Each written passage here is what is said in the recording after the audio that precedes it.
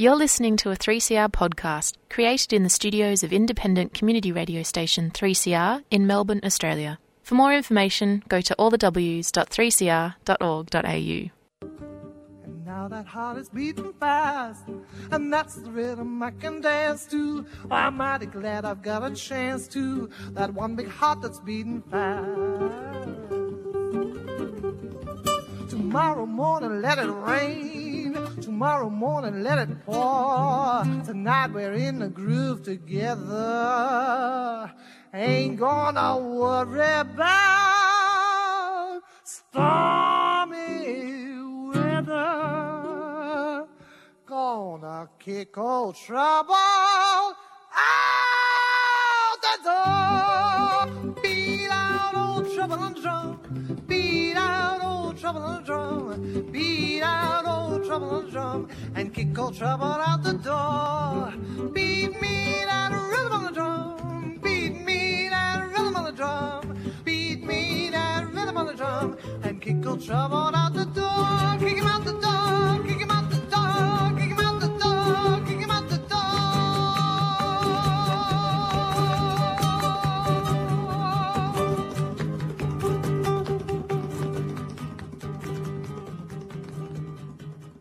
Welcome to Radical Australia on Community Radio 3CR. This program is streaming live on 3cr.org.au. We're still in the midst of stage 4 COVID restrictions. This is a three-way conversation. We may have technical difficulties during the interview. If we do, that's life. I'm in one part of Victoria. Our special guest, Mr. Brad Homewood, is another part of Victoria, and 3CR is somewhere else. So this is a Radical Australia Ménage à Trois. Good afternoon. Brad, how are you? Yeah, good afternoon, Joe. Thanks for having me. Yeah, that's sure. That's good, mate. Yeah, look, they give me a piece of paper with a name on it. They say, make an interesting interview, Joe. So hopefully you've got some interesting things to say. Well, it sounds like we're off to a flying start. Yeah, of course we will. I'd first like to take this opportunity on behalf of Extinction Rebellion to pass on our sincere condolences to the people of Djab Wurrung for the terrible losses they've been forced to endure over the recent days, and to express our complete solidarity with their ongoing struggle. Yeah, wasn't it interesting, Brad, the way they used the COVID-19 restrictions as a way of breaking up the protest? I think a lot of people thought that the new legislation would only be applied to the Tin Hat Brigade. It applies to everybody, including us, obviously. Now, Brad, we only asked two questions on the program. We've got about 55 minutes to answer, so it's pretty easy going. I'm not here to make any points or humiliate you, but you are allowed to humiliate me. But we start off with a very simple question. What year were you born, just to orientate people? Yeah, look, I was born in 1973 in Williamstown Hospital in the western suburbs of Melbourne. When Williamstown was very much true western suburbs, before it got gentrified. A mate of mine jokes and says that we're the last of the Mohicans around here, because it's certainly changed a lot in our lifetime. Yeah, western suburbs have always been a radical hotbed. During the Depression, when they were trying to evict families in the western suburbs, what they do overnight is they'd actually demolish the whole house just to teach them a lesson, or they just move the house somewhere else. So there's always been this radical extra-parliamentary tradition in the western suburbs, but as you said, it has changed. There are people now going there who are looking for the Australian dream. Now, Brad, what's the first thing you remember about being on planet Earth? My earliest memory, to be honest, I had a pretty privileged upbringing, Joe. We'd have annual holidays down the coast in the family caravan every Christmas and Easter, and my earliest memories are probably around that caravan. We had a sandpit out the front of the caravan, and that's one of the earliest memories I've got, to be honest. Were your parents born in Australia, or did they come from overseas?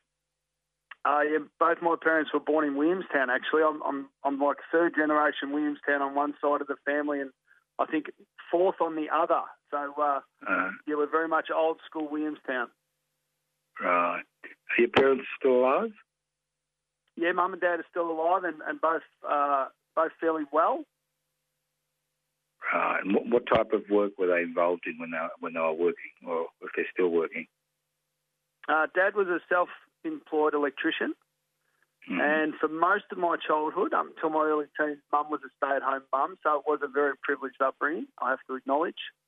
I can't say I ever wanted for anything. I definitely had plenty of love and a lot of guidance, I suppose, so I was very fortunate like that.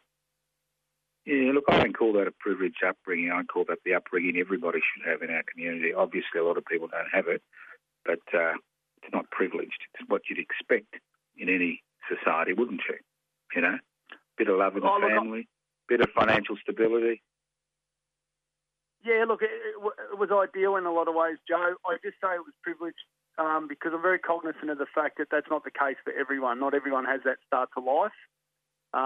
So, you know, in a lot of ways, I had a bit of a head start on a lot of people who didn't have that upbringing. So, yeah, I like to acknowledge that fact. Yeah, I understand that, but obviously a lot of traditional working people found themselves in that situation because of the struggles of their parents and grandparents, because, you know, the whole history of Australia has been a history of struggle, not just about dispossessing the First Nations people, but the fact that we were a convict colony, and then the fact that workers were just basically disposable garbage. And if you look at the history of the Western suburbs, that's what the history was about. So it's not privilege, it's what happens when people get together. And see, I don't use words like privileged or disadvantaged. I use words like exploited or normal. But getting back to your life, where'd you go? Did you go to preschool or anything like that? Oh, look, I did kindergarten. I went to the local primary school in Williamstown. I went to a private school, grammar school, Westbourne Grammar, for a couple of years until they politely asked me to leave. Let's go back. Let's go back to primary school. At primary school, did you? Was there an influx of kids from overseas in your primary school, or was it pretty, one-dimensional culturally? It was fairly vanilla, to be honest. There was a little bit of diversity. We have a lot of housing commission in Williamstown, so we had a lot of people from housing commission, a lot of people with similar backgrounds to myself. Not a lot of multiculturalism. Just I can only think of a handful of kids that I went through school with that were not Anglo-Saxon, to be honest. So it was, right. Yeah, it was a pretty white bread upbringing. Right, and when you talk about, it was all. Did you find that in primary school? I know it's a long time ago, but did anything particularly catch your fancy? Did you notice anything, or just fly through like everybody else? Oh, to be honest, I never enjoyed school. I was in trouble from the very early on. I remember getting the ruler in, I think it was grade prep, and I remember, there was 4 or 5 of us lined up to get the ruler, and there was only 2 of us that cried, and I was one of them. So, yeah, school didn't sit very well with me, to be honest. I always seemed to be in trouble for one thing or another, and I don't know, maybe that was a preparation for later in life. Right. Were you in trouble, do you think, because you had learning difficulties and you had trouble concentrating, or was it just part of your personality? I don't know. I think it was an attention thing. I don't think it really caught my attention because report after report after report said, wasted potential. The brains are there but refuses to apply them. Along that sort of theme. And I remember Mum took me off to a counsellor in primary school to try and work out what was going on. We never got to the bottom of it, to be honest, but it was a pattern that followed right through my schooling years, and I honestly couldn't wait to leave school, and I ended up leaving in year 10 to pursue a trade. All right, let's get back. So you went. I assume your parents put you in a grammar school to put you in the straight and narrow, as the state school wasn't able to do it. Was that their thinking, do you think? I think that was the attempt, yeah, and it didn't work out as they planned. They were throwing good money after bad to get you educated, were they? Yeah, I think you could say that, Joe. I think it's fair to say that. What do you mean? What did you do? Well, it just nothing over the top, just disciplinary issues.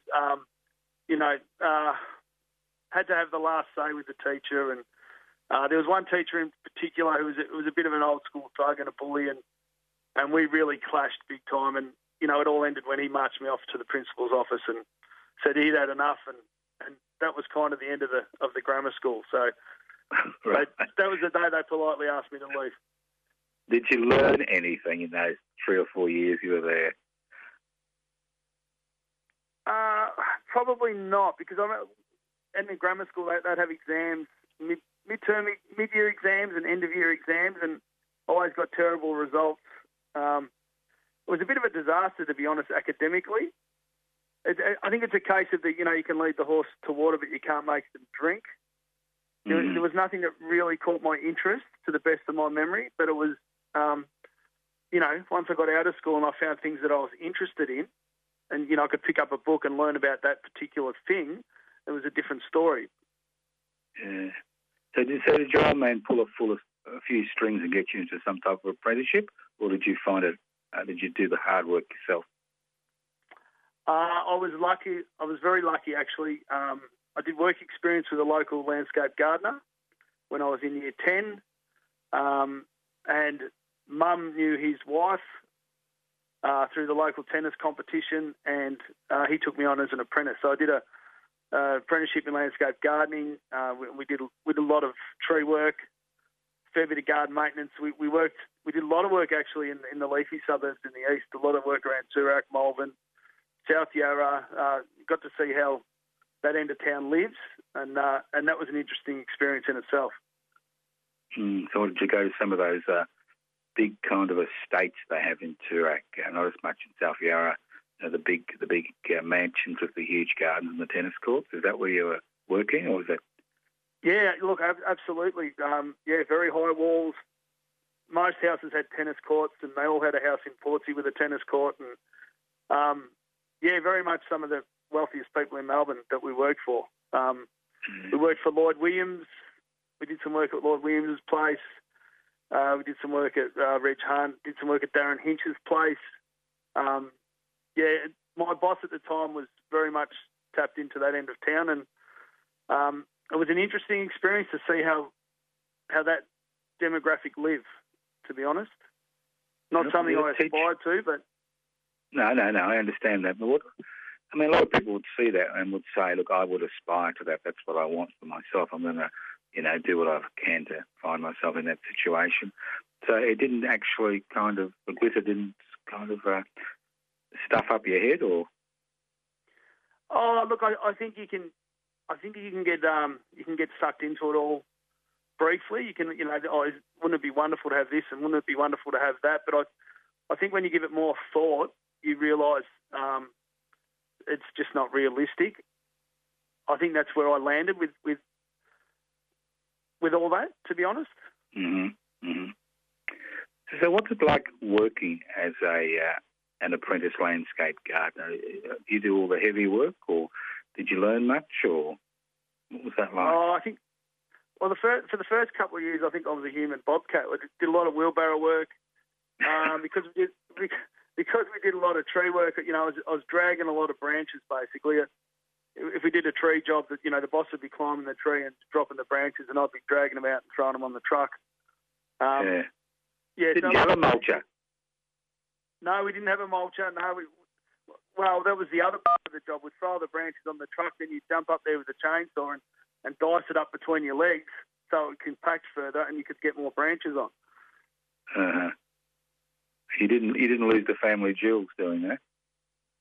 No, I had some close calls, to be honest, though, Joe. Yeah. I know. I've worked out. I'm kind of getting used to a chainsaw at the minute. I'm cutting down some fire-damaged trees that need to come down. And it's a dangerous game, especially for a young bloke like you who thinks he's invincible. Yeah, it's probably one of the most dangerous power tools going around. They can kick so easily, and especially in that situation where you just dice in between your legs. But I got out of that relatively unscathed. Oh, that's good. And did you graduate as a landscape gardener, or did you have an argument with the boss and storm off into the wilderness? I finished my apprenticeship, and then I took up a job. A job became available in the local council before the amalgamation. and the privatisation. So I worked for a couple of years with Williamstown Parks and Gardens, which was a terrific job. The money wasn't great, but we had a 9-day fortnight. And I spent like a year on the tree crew there, and then I did another year at Newport Lakes, which was used to be an old bluestone quarry, and it was we rehabilitated it, and it's now a beautiful space. There's 2 massive lakes. It's all indigenous flora, and if you walk down there, you wouldn't even know you're in the city. I mean, all the birds and a lot of the wildlife have come in. That was a really rewarding job, actually, and if it wasn't for Jeff Kennett's privatisation and amalgamation of the councils, I probably would have stayed there longer. But that very much upset the apple cart, and a lot of us. What, did they start outsourcing work and getting rid of the permanent staff? Is that what happened for amalgamation? Yeah, well, Williamstown Council amalgamated with Altona Council, and then we had to tender for our own jobs. Basically, it was madness. When it was originally a tip, the local council had like $2 million in the bank, and the idea was that the interest off the $2 million would pay the wages of people to maintain the Newport Lakes going forward. But you know, as soon as the people came in to oversee the amalgamation, they couldn't keep their hands off the $2 million. So you know, they grabbed that straight away, and that plan went out the window, and everyone had to tender for their jobs, and they would no longer have anyone full-time at the lakes, when the idea was to keep at least a full-time worker and an apprentice there, as well as someone in the nursery. So, yeah, it was just a massive cost-cutting exercise, and, you know, where can we save money, basically? Yeah, look, they were dark days. I remember I was involved in a number of protest activities during that period, but the one I remember, which was most troubling for me, and I'd been living in Richmond with my family for about 20 years, and when the councils were amalgamated, at that stage they wanted to build the Burnley Tunnel, you know, under the Yarra, give it to Transurban, and there was a bit of protest activity. And the new, what they used to call the Supremos of the amalgamated council, they weren't elected, they were appointed by Kennett. They were his little babies. You know, I raised a motion with a friend of mine, a bit of a radical, about electing somebody from the public meeting to be the chair, not automatically going to, you know, Kennett's pick. And the group of people I'd worked with for years, this is what's quite troubling, voted to allow her to be the chair, and then she put a motion as soon as she got into the chair to expel me and my mate. And these friends we'd worked with for years and years and years, they voted to expel us. That's when I left Richmond. I thought, what a waste. But that was the attitude in those days. You know, everybody thought the state was bankrupt and we had to do this and we had to do that. You know, it was terrible. Yeah, it was amazing. So what did you do after you left? What did you do after you left? Look, I left the council. I actually worked for myself for a period of time. Right. What was that like? Because I had no children at the time, I really enjoyed the freedom. But, yeah, look, I never really threw myself into it 100% because, look, I've surfed since I was a young age. And, you know, I would go surfing. You know, I focused a lot on my lifestyle back then. I'd go surfing one day a week during the week. Hang on, Brad, hang on. Here we are, playing in that sand pit down at the coast. Rotted your brain, didn't it? You took up a surfboard. Yeah, you didn't tell us about this. I mean, if you'd been born 20 years earlier, I was born 40 years earlier, I think, 30 years earlier than you. No, 20 years earlier than you, you know, you could go on the Dole and you could actually live on the beach and no council officer would, you know, chase you away and you could surf all day. Is that what the type of lifestyle you were leading, was it? I have heard those stories. I've got some older friends that live down the coast. I've got my ex-brother-in-law lived in a tent at Kennett River for 2 years. And they just basically go to the local post office and collect his dole check, and he lived a very good life. And got a lot of waves. But, no, look, I was never on the dole, but I only did as much work as I had to back in those days because it really wasn't a priority And if the waves are good, I was in the car and I was down the coast. So. No, look, I'm going to make a confession here. I've never surfed in my life and never have any. I've got no intention of surfing. What's the draw card? I know a lot of people who surf. What is it to you? What does it mean to you? It's very much. If it can be a lifestyle in itself, it's that interaction with nature. But it's a combination of things. I mean, if the surf's good, you've got to work pretty hard. There's a fair exchange going on. You've got to put in a lot of work and a lot of paddling to get out there, but then you get the really big payoff when you get the wave and you get the adrenaline rush and the natural high that comes with that. And surfers get what they call a stoke. If you have a really good surf, you get out of the water and you fly. You're mentally flying, and that's what surfers call being stoked. And when you get your stoke on, there's nothing like it.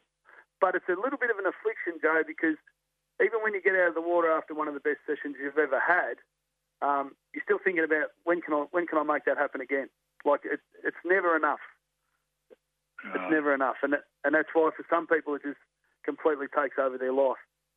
Yeah, it's a little bit like people who do golf every day or do the pokies every day, that type of thing. Like you said, there is an addictive component to it. Yeah, and it's and it's just that ultimate challenge, like always looking for that perfect wave and to surf it to the best of your ability, and you never know when it's going to happen again because you're dealing with Mother Nature too. So you're trying to work out the conditions and when you can make it happen, and right.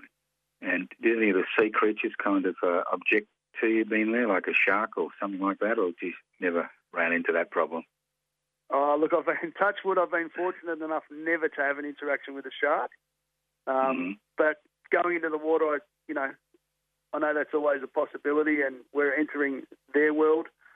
So if it happens, it happens. But I've had some close encounters with seals and some wonderful experiences with dolphins and things like that. And when that happens, that's just really magical. It really is. Now, obviously, you've left instructions in your will that if you're taken out by a shark, they're not going to go out and kill it. You've done that, Brad, haven't you?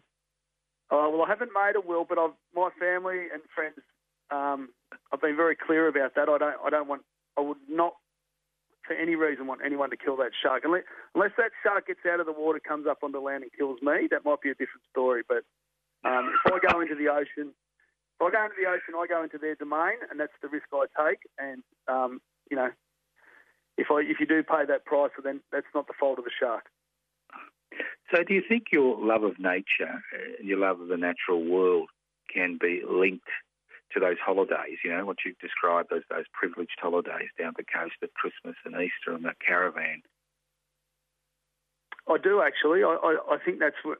My dad's always been a scuba diver and loves the beach. And, we're always, in the early days, down the front beach swimming and jumping off the pier. And, that gradually evolved into going down the back beach and then being allowed to go down to the back beach on your own because, it could be pretty dangerous. And I've seen that with my own son, actually, because from a very young age, taken him down the coast too, and he's developed that same love of the ocean and that love of the natural world. And it's an absolute delight to watch, actually. Yeah. It does make a difference, doesn't it, what happens to you when you're small? Makes a huge difference. But, I've interviewed a lot of people on this program over the last decade or so, and you can actually see how a lot of people's lives are shaped by the type of childhood they had. So, Well, I think it's that old the Jesuit saying, give me the child by 7 and I'll give you the adult. I think there's a lot of truth in that. Yeah. I'll give you the man or the woman, or I think there's a lot of truth in that. Whatever. To be honest. Yeah. So, what made you give up working for yourself? Not making enough money, or responsibilities, or what? I think it was a discipline thing. I think once I procreated and once I had a son, I needed the discipline, and I then worked a variety of jobs. I worked for a mob that treat concrete cancer in high-rise buildings. A lot of work in swings up the side of buildings with jackhammers and angle grinders. And I worked for a mate who's a builder for about 5 or 6 years as a builder's labourer. And I've been driving a concrete truck for about the last 10 years. And that's right. Let's get back to this concrete cancer. I think a lot of people would be surprised. I'm not, but a lot of people would be surprised by the concept of concrete cancer. And could you explain to people what it is and what people need to do in order to maintain buildings from collapsing? Well, it's pretty basic, really. All concrete, all structural concrete, and most footpaths and driveways, they have steel reinforcing within the concrete, and that holds it together and stops it from cracking open. And, you know, the bigger the building, the thicker the steel. With concrete cancer, what happens is that steel rusts, and when it rusts, it expands. And when it expands, the concrete cracks. So in a high-rise building, there are certain points where it happens more than others. So someone will come through and they'll mark all these areas where the cracks are, and then you'll cut out that concrete square or whatever the shape is that they've marked with an angle grinder.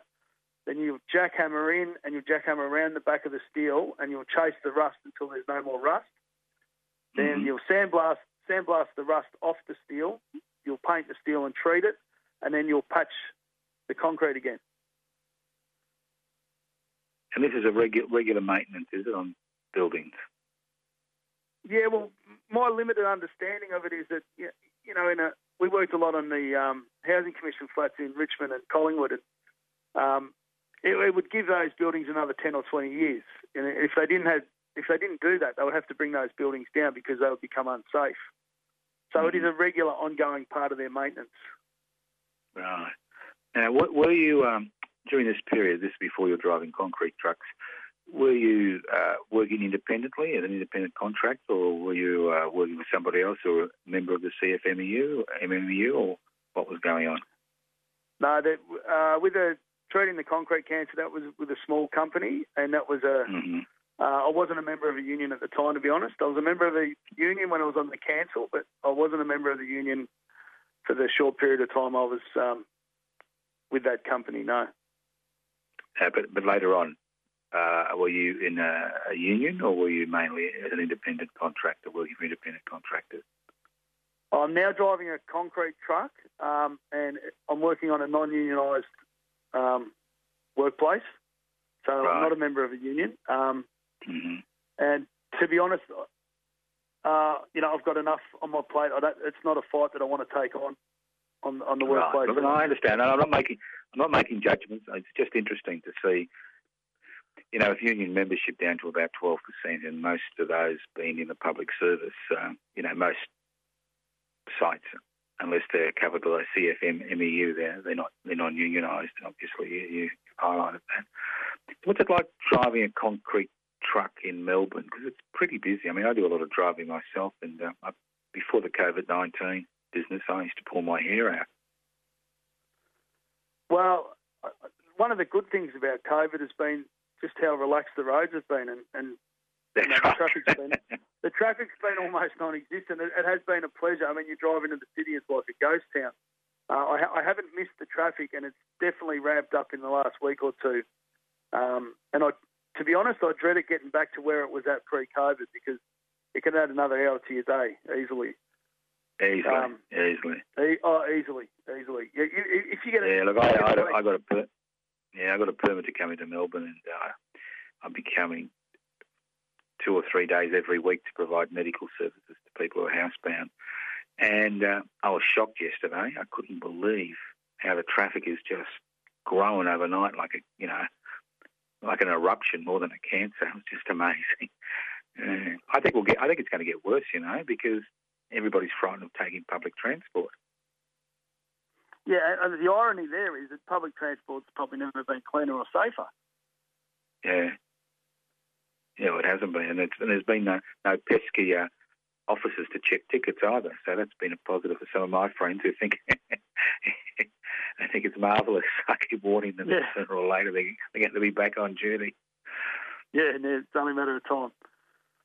Now, when we first started chatting, you mentioned Extinction Rebellion, and that you. When did you? I mean, you've got a pretty traditional upbringing and traditional job type of record, you know. So, when did you start looking at other things outside your work and family? My political awakening definitely began as a young teenager, and I have to thank Midnight Oil for that, to be honest. Midnight Oil's Red Sails in the Sunset was like the first album I ever bought, and I still remember that first seeing the cover, that, you know, Sydney Harbour with the, post-apocalyptic after the nuclear bombs had gone off, and for some reason that really resonated with me, and that was really the start of my political awakening. And I remember Peter Garrett running for the anti-nuclear party, and that was a sort of a trend that, you know, I've always been a big fan of music, and that's a trend that followed me. You know, it went from Midnight Oil to the Dead Kennedys, and, you know, and then Public Enemy, and, you know, learn a lot about the US experience, and quite a bit of American hip hop, and yeah. So I suppose I can thank music for my political awakening, and that got me interested, and I always had an interest in politics, but I was very much a passive observer because, you know, I had other interests. You know, I was quite hedonistic when I was younger, which is not unusual for a younger person. But, yeah, that's definitely where it started. Right. Do you remember your first protest? My first protest would have been a climate rally. Trying to pinpoint the year. Early 2000s, maybe. 2000, 20 years Early ago. 2000s. Yeah. Yes. Did that come from you being part of the anti-nuclear movement, or was it you came to it from a different direction? Just look, I can't look. I remember the Jabiluka campaign. I remember that really got my interest. But beyond, you know, buying stickers and sticking a few stickers around the place, I never really did anything with that. I think frustration with the climate situation compelled me to. What, in 2000? In the early 2000s. In the early 2000s. Yeah, I can't put an exact year on it. No, but I mean, you would have been streets ahead of everybody else. Oh, look, I first joined the Greens more than 20 years ago, but I was a passive member. You know, I received the newsletters and followed what was going on. And, you know, I remember when I worked for myself, I'd come home at lunchtime and watch the ABC News, and then they would have they'd have the repeat from Lateline on after that. And I always get stuck at home watching the news and watching Lateline. And then if there was after that, there was always the guest speaker at the National Press Club. And if that was someone interesting, you know, my lunch breaks would extend out further and further. You there, Joe? The media in this country, we as Indigenous people know, have censored our right of telling the truth, and the truth is what this country is most fearful of, in particular Indigenous truths. Until history is told by the vanquished lens, which is our people telling our story our way, and have the right to be able to incorporate that into a system of learning, well, people are always going to be denied that truth by deceit and lies. When you look at the type of psychological warfare and spiritual warfare that Aboriginal people are caught in, it's not just in the sense of military when they talk about weapons of mass destruction, but you're right, it's in terms of the media and the industry of media as a warfare against our people, and so is religion, I believe, in the Western sense. They're all weapons of mass destruction against our people. We need to keep Radical Voices on air. Subscribe now. Go to 3cr.org.au/subscribe or call the station on 9419 8377.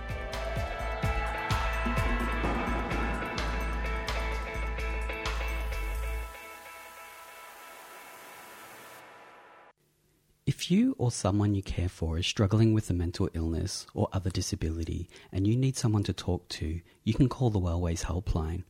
Wellways Helpline is a volunteer support and referral service that provides information to people experiencing mental health issues or other disabilities, as well as their family, friends and carers. We're here to talk if you are feeling socially isolated, seeking information about mental health or mental health services, or just need someone to talk to. As a peer-based service, everyone working at Wellways Helpline has a lived experience of mental health issues or disability. Wellways Helpline is a national service and operates Monday to Friday, 9 a.m. to 9 p.m, excluding public holidays. So if you're struggling yourself or are struggling to help someone else, please call Wellways Helpline on 1300 111 500. That's 1300 111 500. Wellways supports 3CR. Well, Brad. Yes, Joe. Yeah, look, we lost you. That's what happens when I'll be so pleased to be back in the studio next week, but fortunately we're not there now. Yeah, it's quite interesting, isn't it? A lot of people have made a lot of sacrifices during the COVID-19 shutdown, but you and I really haven't made any sacrifices at all, have we? You've kept working, I've kept working. Yeah, I agree. I've had a very fortunate run. Very fortunate. Been very fortunate. It's only about half the community that's been affected, I think. Well, we've all been affected in terms of catching the disease, but in terms of the economic price, only about half the community has actually suffered. It'll be interesting to see what's going to happen in the next few months. So getting back to your climate, so you're interested in, when you talk about climate change, what do you mean? Well, the climate and ecological emergency is the more accurate description. If we want to get into the science of it, we know the IPCC in 2008... No, I don't want to get into the science. I think most of our listeners know the science. I'm just interested in why you think it's a climate emergency. I think it's a climate emergency because that's what the peer-reviewed scientific consensus is telling us, and I trust them. What does the word emergency mean? I mean, I have a heart attack, I call an ambulance. That's an emergency. Why is it an emergency? It's an emergency because there's a fire coming over the hill. The right thing to do is ring the alarm and say, we've got a problem on our hands, we have to deal with it straight away. And the reason I'd say that the climate emergency is an emergency is especially because we know there's a 10-year lag in the system, and we're already seeing unprecedented change. You know, the summer of bushfires that we've just had, unprecedented. The bushfires around the world, but the permafrost in the Arctic is melting at a rate they didn't expect for another 70 years. And the amount of carbon stored in that permafrost is twice the amount of carbon that's already in the atmosphere. Now, if that's not an emergency, I don't know what is, and that's only one element of the climate situation. You know, we could get into the Arctic, the Antarctic, the Amazon, the list goes on, but there's at least 9 tipping points that have most likely been triggered, and when you've got the world's leading climate scientists saying we've reached the end game and we're fast running out of time to take action and it's going to have to be drastic, radical action, that to me is the very definition of an emergency. Right. Yeah. So why do you say drastic, radical action? Isn't everybody taking action, or you think we're just, like you said, there's a 10-year lag, we don't care. With COVID-19, there's a 2-week lag in terms of the figures when you apply certain restrictions, but a 10-year lag. Do you think people are just not interested, or do you think it does? I think it doesn't affect them. Oh, look, I think there's a growing number of people that realise how serious the situation is. I think there's a group of people who've been sucked in by the propaganda from the fossil fuel industry, because that's a convenient lie to swallow, and then they don't have to adjust their lifestyle in any way. Look, the big one for me, Joe, is we got someone like Admiral Chris Barry, who's the former head of the Australian Defence Force, and he's described it as a near to mid-term existential threat to human civilization. Now, it just doesn't get any more serious than that, and I think if most of the public could get their head around that and understood that, then we might see the action that we need. But at the moment, there's just so much confusion, and it's confusion that's been deliberately peddled by by vested interests and the middle management that is the political class. And they've had 30 years. If we want to be kind to them, they've had 30 years that they've known about this. And in those 30 years, emissions have gone up and the ecological situation has only deteriorated. It's only got worse. And that's the system. That's the system that feeds off. Right. So you think that the COVID-19 response can be a good learning curve for people in terms of the climate emergency? Because obviously there are people who think COVID-19 is a hoax, which is a lot of bullshit, and there are people who think the fossil fuel industry is the best thing since sliced bread, which is a lot of bullshit. So do you think the fact that we are actually able to mobilise a whole continent and a whole world to try to minimise damage from COVID-19, do you think that's a good indication that if we can slice through the propaganda, that people will be willing to make the sacrifices needed? I think pre-COVID, the common line was that we can't just stop everything. I mean, how many times have you heard of mainstream politicians say, we can't just stop everything and address the climate situation? Well, we've just learned that you can just stop everything if the situation's serious enough. So we know it can be done now. That argument's finished. It doesn't have any credibility.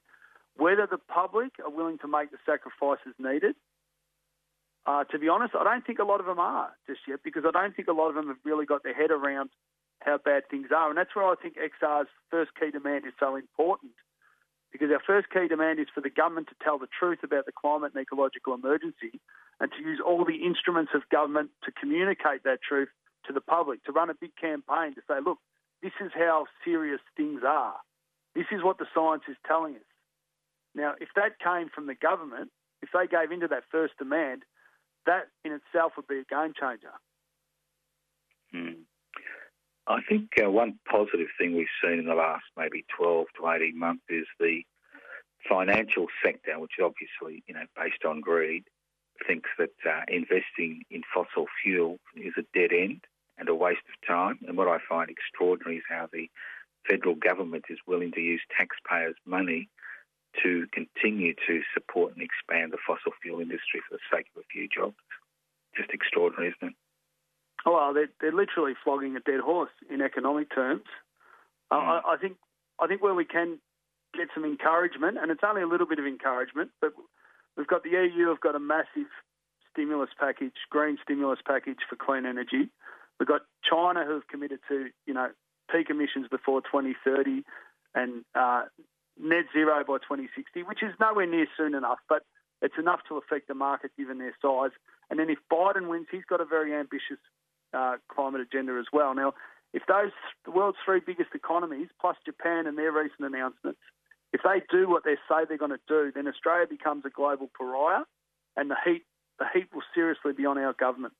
So I think we can be encouraged by that. It's nowhere near enough, but it's at least a start, and at least the momentum will be swung in the right direction. So what are the type of sacrifices that Australians are looking at in order to address the climate emergency? Well, I think the big problem is because we've left it so late, we know that it's not just as simple as switching to renewable energy. That's really important, but that's not going to be enough in itself. And I emphasise climate and ecological emergency because it's not just the climate. On our current trajectory, we're looking at, the world's fish stocks are going to collapse by 2050. The wildlife will disappear by 2050, the world's wildlife. Insect populations are in steady decline and they'll collapse by about 2050 as well. So it's not just climate, it's the whole natural world is unravelling before our very eyes. And this is the toxic system. This is the system that we have. The success of this system is predicated on this absurd notion of infinite growth. And you cannot have infinite growth on a finite planet. So what we're talking about here is we need radical... Brad, you're kidding me. Haven't we got the magic pudding planet? We can always have infinite growth. Remember the old magic pudding, Well, you know what I remember. You know what I remember about the magic pudding, Joe. I remember Peter Costello taunting the Labor Party about the magic pudding. I remember that very clearly in Parliament. They think it's a magic pudding. They think it's a magic. Well, the whole political class, the mainstream political class, all think it's a magic pudding, and we know it's not. It's just a physical impossibility. So all these things need to be addressed. I've just recently read Noam Chomsky's Internationalism or Extinction, and like he says the task before us is daunting because we need a radical overhaul of everything. Right. So what changes? I know you've joined Extinction Rebellion, and obviously you're involved in direct action, but have you made any personal changes as far as the way you live is concerned? Yeah, I've been a vegetarian for over 10 years, and I converted to veganism last year, except for honey, to be honest. I've got to be careful where I say that because a lot of vegans would get upset if I call myself a vegan and I'm still eating honey. So I'm 99% vegan, but I'm on a plant-based diet that dramatically reduces my ecological footprint. That, as well as my activism, that's as much as I can do at the moment. You know, I shop at the op shop when I can if I need some new pants for work. New pair of jeans. I try to be as eco-friendly as I can be, but the reality is, and this is what Extinction Rebellion talks about, you know, that's not enough. If we stay on this trajectory and everyone's, got their keep cups, we're all going to die with our keep cups in our hands, the way things are going. If we don't get that radical... You and I won't die. We're old people. It'll be our kids that'll die. Well, it's the next 10 years that are crucial, Joe. I know, I understand that, but you and I, we've destroyed the planet. Well, I've destroyed the planet. I'm older than you, and and you're trying to do something about it. But you're quite right. There is a lag time. And you're quite right. But do you have faith in the current institutions, or do you think we need a change in the political structure in this country, Brad? I think the system, Extinction Rebellion and myself, this is why I joined Extinction Rebellion, we believe the system is broken and not fit for purpose. We don't believe the current system is capable of bringing about the change that we need, and that's where our second and third demands kick in, because the second demand is act as if the truth is real, commit to net zero emissions by 2025 and to reduce the rate of extinction as soon as is humanly possible. But the third key demand is the really important one, and it's a technocratic and democratic solution, and that's the citizens' assemblies. So to get around the political class, and we know the political class, they're beholden to special interests. They're never going to do what needs to be done because, they'll upset their political masters. So we believe the best hope we've got is citizens' assemblies, and we believe we basically put faith in the common person, because we believe if the common person sits down and they're presented the facts from the relevant experts, this is how bad things are, this is what we can do about it. The history of citizens' assemblies tells us that most people will make a very rational decision when they're presented with the facts. And we've seen that around the world. We've seen that citizens' assemblies were used in Iceland with the banking crisis, and they arguably got one of the best outcomes in the world. They were used in Ireland with the toxic abortion debate. They got a good outcome there. They're used in Texas, of all places, with the energy debate, and Texas is now, the home of oil is now a renewable powerhouse. So we know citizens' assemblies work. We know they're a more pure form of democracy because you're randomly selecting members of the public. You try to get all demographics represented. And then those people sit down with those relevant experts and they make decisions, and those decisions then have to be binding on the political class. So we believe that's the best possible hope. Well, that's the key, isn't it? That's the key. I mean, the Victorian state government has experimented with, modified citizens' assemblies, I've noticed. But it's a little bit like the Charter of Rights. They don't actually have to take any notice. It's like a Royal Commission. You don't actually have to take any notice of what the findings of the Royal Commission makes. So what would force a government to actually take any recommendation made by a citizen assembly seriously? Well, it would have to be binding to be effective. Right. And like you said, that's the key point. That's the key point. You know, I mean, we haven't... So basically, basically you're looking at two things. You're looking at direct action, you're looking at direct democracy as a mechanism by which to tackle the climate emergency we all face, as well as some personal changes and renewable energy. So you're looking at institutional change, personal change, renewable energy. You know, it's like throwing everything you got at the problem. Well, our theory of change is mass mobilisation with civil disobedience and direct action. Now, to be honest, we're still very much in the outreach stage. We don't have the numbers we need. But if we do get those numbers and we can force governments around the world to accept those three key demands and we get to that crucial third key demand, then it becomes that democratic, technocratic solution, because the technocrats are going to be informing the members of the Citizens' Assembly about what is the best way out of this. And they would deal with the most pressing issues first. They would deal with the low-hanging fruit, which would be, you know, the energy transition. But then they would have to look at systemic change too, because as we've previously discussed, you cannot have infinite economic growth on a finite planet. The current system is clearly unsustainable, and one day I think we'll look back and we'll say that was an incredibly indulgent period of history. I'm sure we'll say that. Now, let's get back to climate extinction. How do people get involved? I would encourage anyone who wants to get involved to get online, to go to ozrebellion.earth and to sign up for the newsletter for starters. Then you can locate your local group. We are non-hierarchical, we're decentralised, and we operate through local groups and affinity groups. So people can sign up, get the newsletter, get a taste for things, join their local group, join an affinity group, whatever suits them best. We have a whole series of training programs, non-violent direct action training programs. People don't have to be arrestable to join Extinction Rebellion. There's a bit of a misconception there. We've got a lot of support roles for people who for a variety of reasons, don't want to be arrested. It's about a 20-to-1 ratio, actually. So, you know, people can join, they can get involved in our media teams, our regen teams, our outreach teams.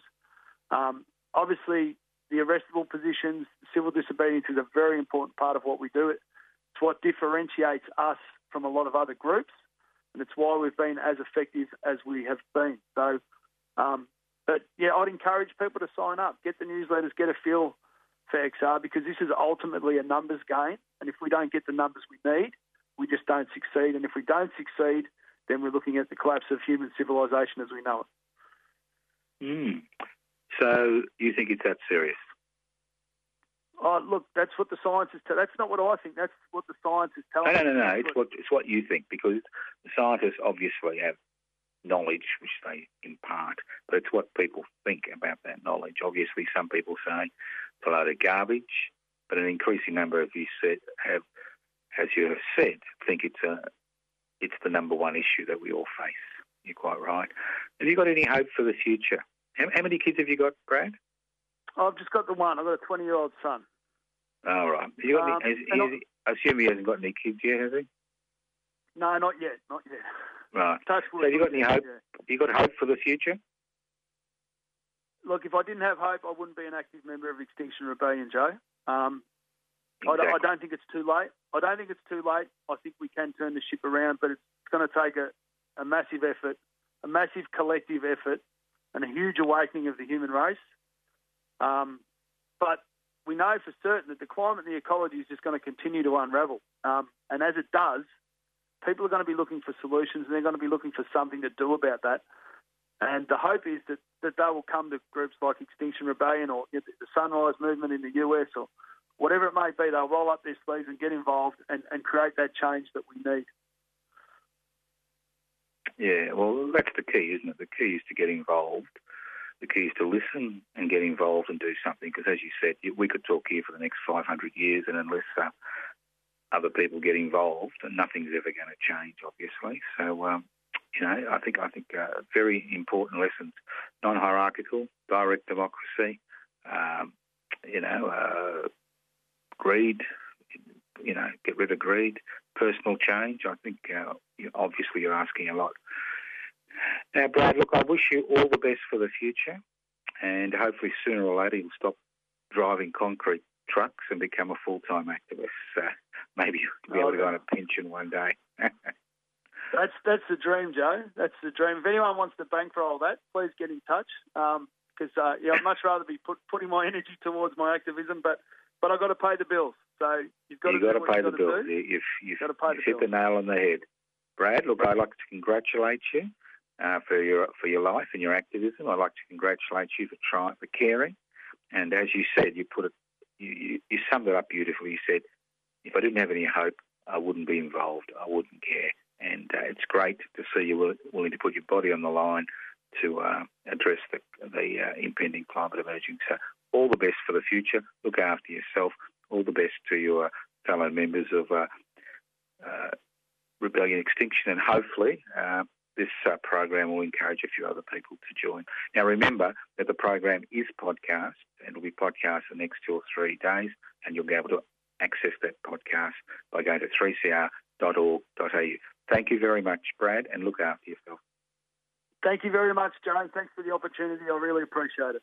Thank you. You've been listening to a 3CR podcast produced in the studios of independent community radio station 3CR in Melbourne, Australia. For more information, go to allthews.3cr.org.au.